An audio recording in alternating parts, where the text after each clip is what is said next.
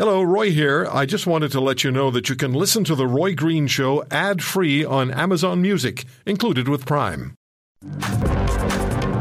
As Canada is embroiled over federal firearms legislation, Bill C-21, a Texas jury is going to decide the fate of what the Associated Press calls a vigilante who killed a robber in a diner. Here's the background. It's been in the news in Canada. Some organizations have carried it, others have not. And I've seen it in various parts of the international media. So I thought we'd talk about it because guns are in the news in this country. An individual with a violent criminal past, including armed robbery in which a man was killed, and for which this individual in question received a 15-year prison sentence, had been in the process of holding up a diner in Houston recently while pointing a gun at patrons. Now, the criminal was then shot by another diner, and he died shortly afterward. Now remember, Texas law, and we've talked about this, permits anyone 21 and over to carry a handgun in a public place or in public without a license or background check or training. That's the law in Texas. Now, a former Houston prosecutor insists the diner who shot the robber did so in self-defense, and the current district attorney's office is going to turn the case over, may have already, to a grand jury to decide if a criminal case is warranted. An attorney and former police officer in Houston calls the actions of the diner very justified in Texas. The robber, by the way, it's been discovered, was wielding a very real-looking plastic gun. Andy Kahn is the director of victim services for Crime Stoppers of Houston. He was appointed to the Texas Crime Victims Institute Advisory Council by Governor Greg Abbott, and Andy has attended executions of convicted killers with members of their victims' families. I've known Andy for many years. He was a guest on my program in Ontario on many an occasion in years gone by. Andy, how are you? Hey, doing great. Good to hear from you, Roy. Yeah, good to talk to you again. So what did I describe properly what happened at that diner in Houston? Is the info correct? Yeah, fairly pretty much so. You had a standard robbery that was taking place inside the restaurant. He was ordering all the customers to empty out their wallets and jewelry, and he made the mistake of, I guess you would say, picking the wrong customer to mess with, because as soon as the opportunity was presented, this customer decided he wasn't going to be a victim, and he turned around and pulled out his pistol, and he shot and killed the would-be aggravated robber.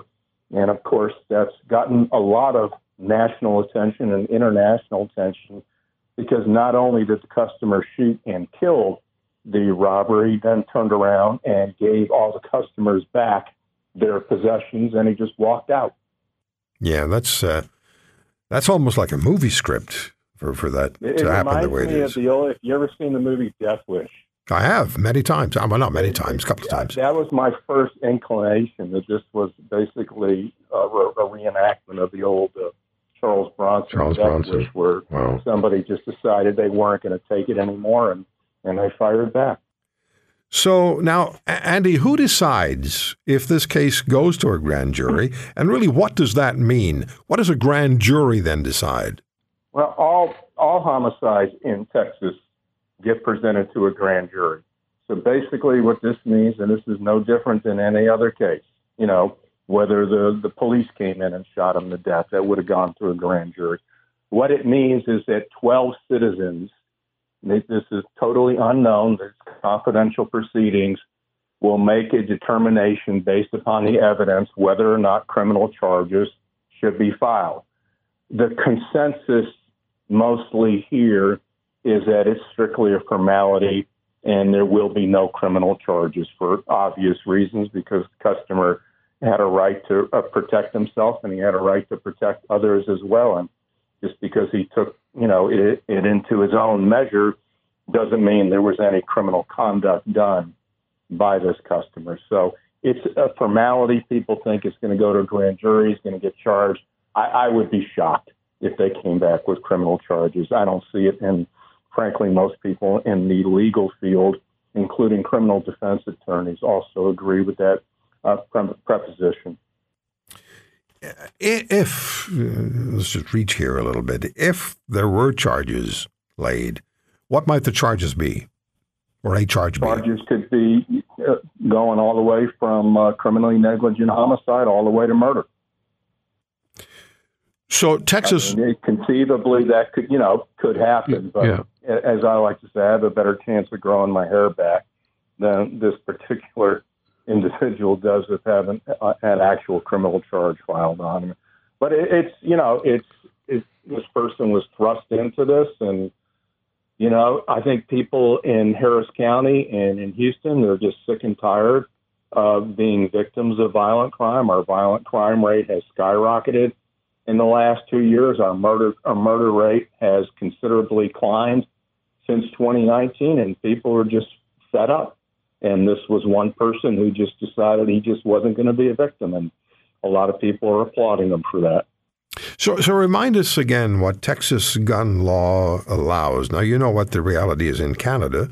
You and I have actually talked about that in years gone by, and your view of gun legislation in Canada. But what does Texas gun law legislation permit as far as carrying a handgun is concerned in public? Frankly, anybody can carry a handgun in the state of Texas under some of the new laws.